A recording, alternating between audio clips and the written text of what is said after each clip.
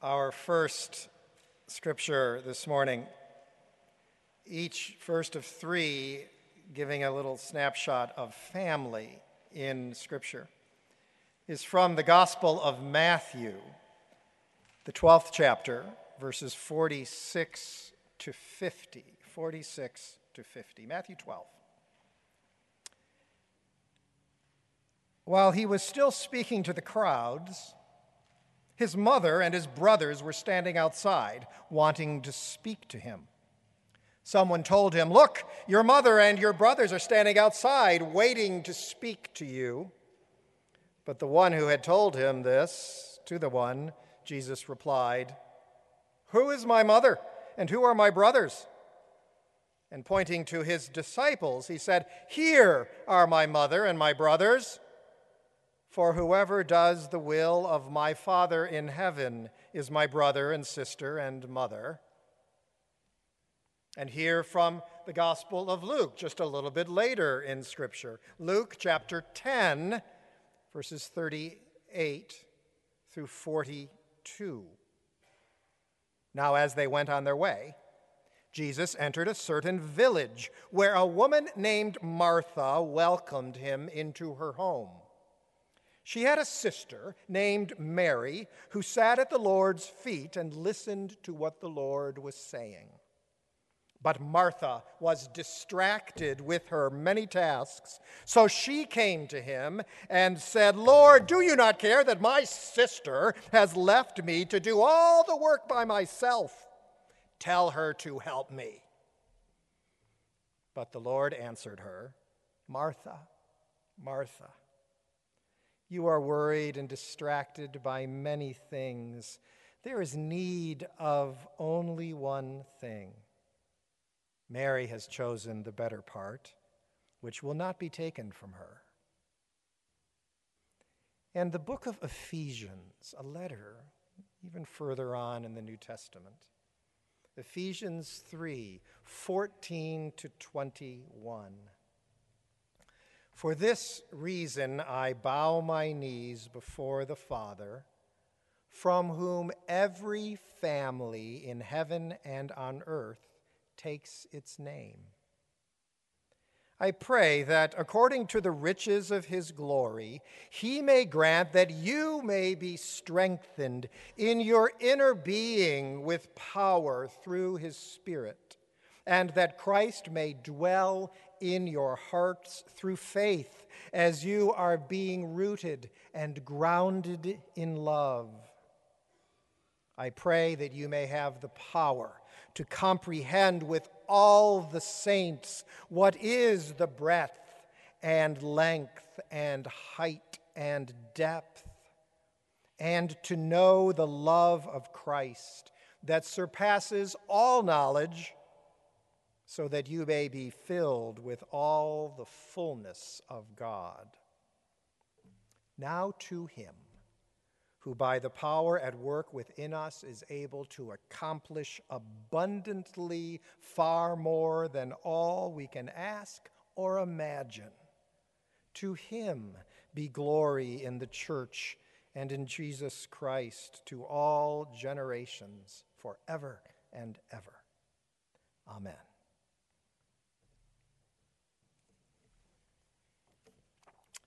Please pray with me. Holy Lord, may the words of my mouth and the meditations of all of our hearts be receptive to thee, O God, our strength and our Redeemer, we pray. Amen.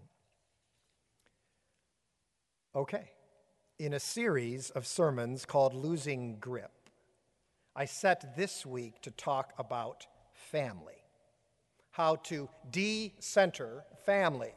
Now, I thought that would be easy. Just say, put Christ at the center of your family, and all will be well. And that is actually the core of the message this morning, for sure. But the path on the way to get there isn't so straight.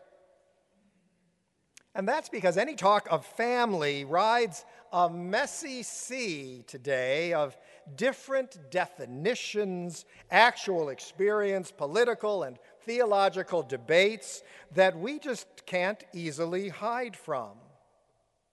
But in some ways, I might just do well to duck and cover this morning. But on to the sea we go.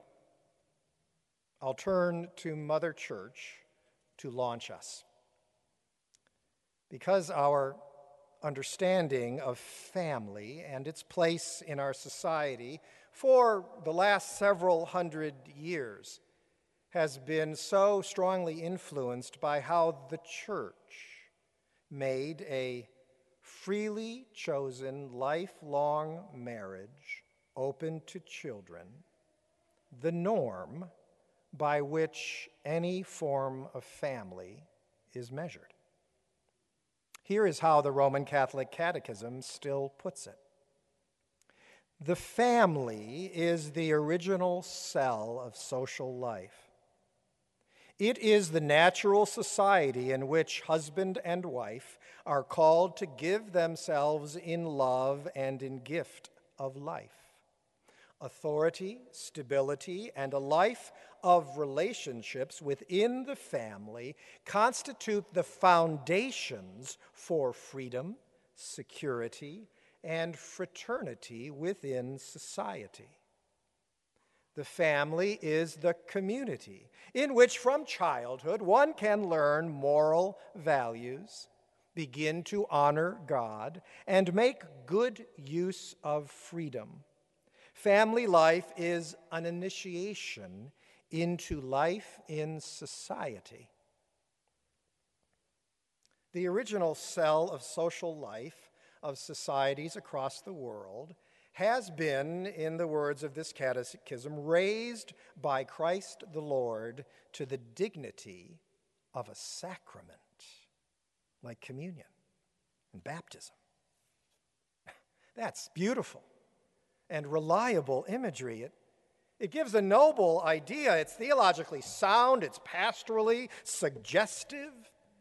In the language we use for sacraments like communion and baptism, it is an outward sign of an inward grace.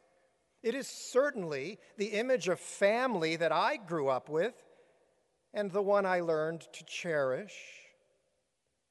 And I still cherish it in many, many ways. That norm still lingers in our consciences and echoes in our imaginations, and it still gives power to the ways we use the idea of family as a metaphor for many things. But that image also has its limitations. It sets an ideal that very few families actually meet, even if they look like they do from the outside. And I'll bet that the councils of the church that wrote that beautiful vision weren't bugs on the walls of living families or of households who aspire to parts of that vision but look very different.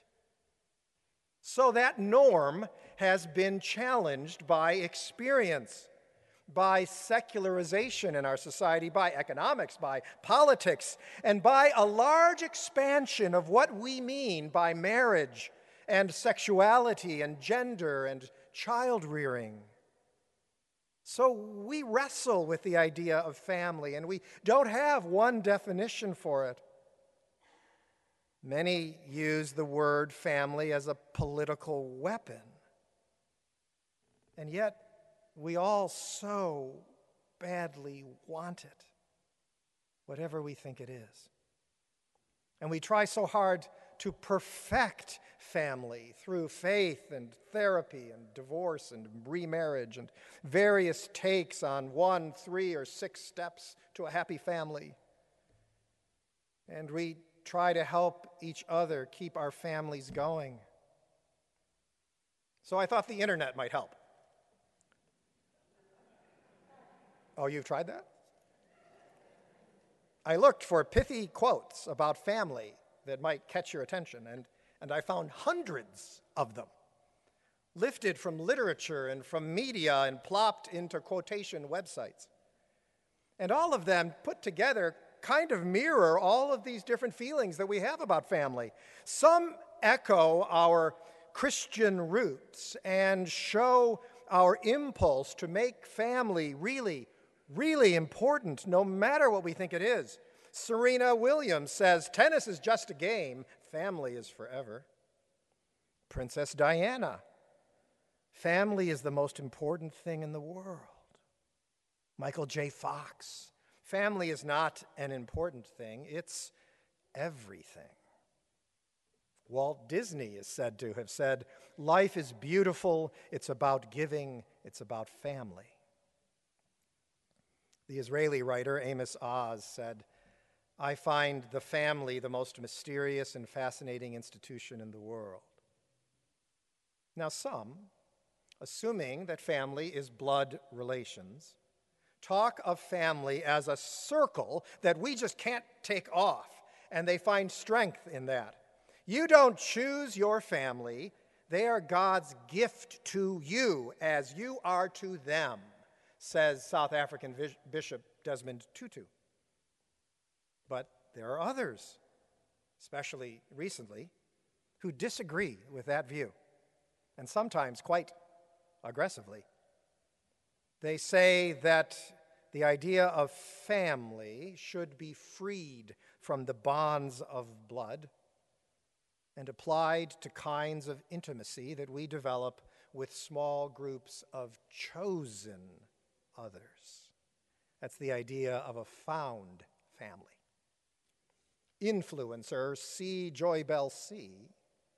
shows this when she says that family is family and is not determined by marriage certificates, divorce papers, and adoption documents. Families are made in the heart. The only time family becomes null is when those ties in the heart are cut. If you cut those ties, those people are not your family. Or some unattributed quotes that touch that same sentiment, like, family is not defined by our genes, it is built and maintained through love. And then there's Stitch of the cartoon Lilo and Stitch. This is my family. I found it all on my own. It's little, it's broken, but it's still good. Yeah, still good. And as not quite right as that might sound, to folks who take a more traditional understanding of marriage and blood-making family, the idea of a found family is actually given cover in the New Testament. Like when Jesus calls his disciples away from their blood families into family based on mission. Or when baptism made early churches new families with our sisters and brothers in Christ taking priority over our blood sisters and brothers. The idea of a nuclear family of two parents and a couple of kids separated from others in their own home is just not in Scripture. Theologies that put blood-related families at the center of Christian life are actually not biblical. They might have a point, but they're way down the road from the Bible when they make it. But even so, right? Even so, the idea that any group is a family that does something together or shares some part of life seems to stretch the idea of family a bit too far. That kind of group might be friendship, but it's not family. But be that as it may, there's another view out there on the internet that echoes a Christian vision, even if it also is not particularly Christian when it goes too far. And it's a kind of romanticized Hallmark Channel kind of view. You know it, where the word family stands in for beauty and love and refuge and care and perfect well-being. It's an attractive vision, but kind of unrealistic. A happy family is but an earlier heaven, wrote George Bernard Shaw. To us, family means putting your arms around each other and being there Barbara Bush beautifully wrote. For there is no friend like a sister in calm or stormy weather, to cheer one on the tedious way, to fetch if one goes astray, to lift one if one totters down, to strengthen whilst one stands. Christina Rossetti. But jokesters like to counter that view with the word dysfunctional next to family. Family therapists will be quick to tell you that every family, however it's defined, is dysfunctional in one way or another, even ones that look pretty healthy. So we'd better stop pretending. Insanity runs in my family. It practically gallops, wrote Cary Grant. And Jerry Seinfeld said about advertising, there is no such thing as fun for the whole family. And George Burns, happiness is having a large, loving, caring, close-knit family in another city. And this admission, though, can get biting, can't it? As F. Scott Fitzgerald is quoted. Family quarrels are bitter things. They don't go according to any rules. They're not like aches or wounds. They're more like splits in the skin that won't heal because there's not enough material. So, metaphor or real? Blood relations or chosen relations? Beautiful affection or dysfunctional drama? Family is all of that in one way or another. So what's a mother to do? How are we to think about all of this? How are we to decenter whatever family is and recenter it in faith? How are we to let God into family? Well, give me just a few more minutes to chart a course, if I can. I won't answer the question completely, but I'll try to point a way, or at least see a little bit of shore in the fog. First, at least for the moment, set aside all the struggles over what families are, or about who makes a family, or about how to defend your ideal view of family. It's not to say those questions aren't important, they are. We should take the time to think about them and to do better Bible study around them and explore our tradition and our experience to apply what the church has learned over the centuries to all of this. But 10 minutes on a Sunday morning just isn't enough. So let's hold those questions for a moment and instead ask what families that are open to God's Spirit do. And as we do that, let's let go of the idea that natural affection, sweet, heartfelt love, and constant happiness are constant in families. Let's welcome that for sure, but let's not depend on that or think that we've failed if family is not so sweet or so easy for us. Let's let family be the work that God knows it is, and the discipline and commitment and the call for sacrifice and patience that it can be. Let's acknowledge and honor ways our faith helps us let life into our families, bearing pain, welcoming life, mourning death, loving through failure or illness or rebellion or rejection or anger or disagreement, even as we rejoice in goodness and celebrate affection and give thanks for the company of family and the joy of having generations together. Let's let family be complex and find Jesus there. For Jesus fearlessly enters complex places. Let's remember Jesus sitting with those sisters, Martha and Mary, when they are bound in both commitment and conflict between the two of them, or when they are burying their brother and beg Jesus for help, or when Jesus says that those who follow him are his family, and not his blood mother and brothers? And when from the cross Jesus finds John and his mother and says, "Behold your son, behold your mother," and asks John to care for his mother after his death.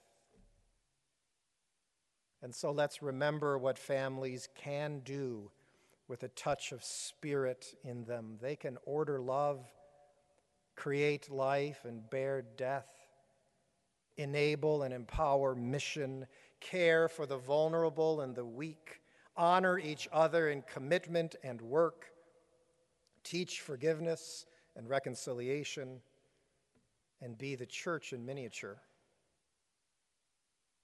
Let's build on that and recover an idea that is buried deep in Christian tradition but has been lost of late. And that's the idea of family as a school of love, purpose, identity, and formation. A school of charity, as it used to be called.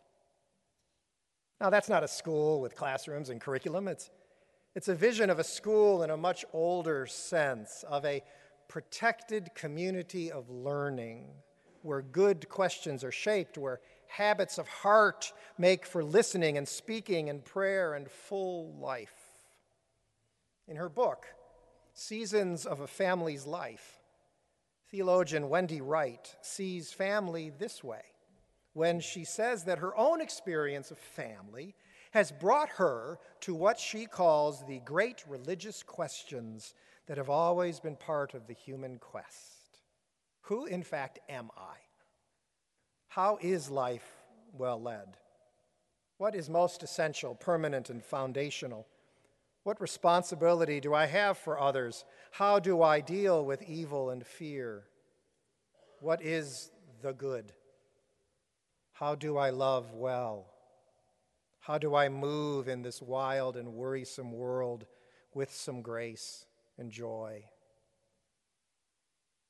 Great questions. A school, the family is, of love, purpose, identity, and formation, with all the messiness that goes with that. So with this view, family can be larger than those who live under one roof. Its table can be richer than simply a feeding station. We can look for reasons to be together beyond simply expressing ourselves or holding a position in society or sharing experiences or feeling secure. We can be bound together by blood and baptism, by obligation and choice, by work that God calls us to do together across the generations, even when we only get glimpses of it now and then. The lead singer for the band U2, Bono, poses a simple faith-driven mission for his family that kind of gets at some of this. And that mission is simply, be useful. Maybe there's a little hint there of what I'm trying to get at. Let's first put the faith-inspired point of family back into the center of family. Let's recenter that vision and pray about that for a bit. Conversations about what family is or what it isn't make little sense if believers have forgotten that first point. Think right now of your family or your families, wherever they are, however configured, however you find them. You might have more than one. Add the church to that list if you would, and imagine them all as schools of charity, useful for love, useful for justice, useful for compassion, useful for sharing, useful for protecting the dignity of the weak, useful for welcoming strangers, useful for making more with others than we can make on our own, useful for connecting the generations and tending the young and old together wherever we find them, useful for learning how to live together and make community with all of our differences, useful for making peace, seeking forgiveness, speaking and listening, useful for helping children find purpose, useful for finding ourselves in the eyes of others, useful for learning of God. So those 5 steps to a happy family, they're not simple, but they're real. Take the idea of perfection out of the center. Put good work where that wistful ideal used to be. Let prayer lead the way through all things. Let family become a school in that old kind of way, so to be useful. Let church be that kind of family too, and you will be blessed.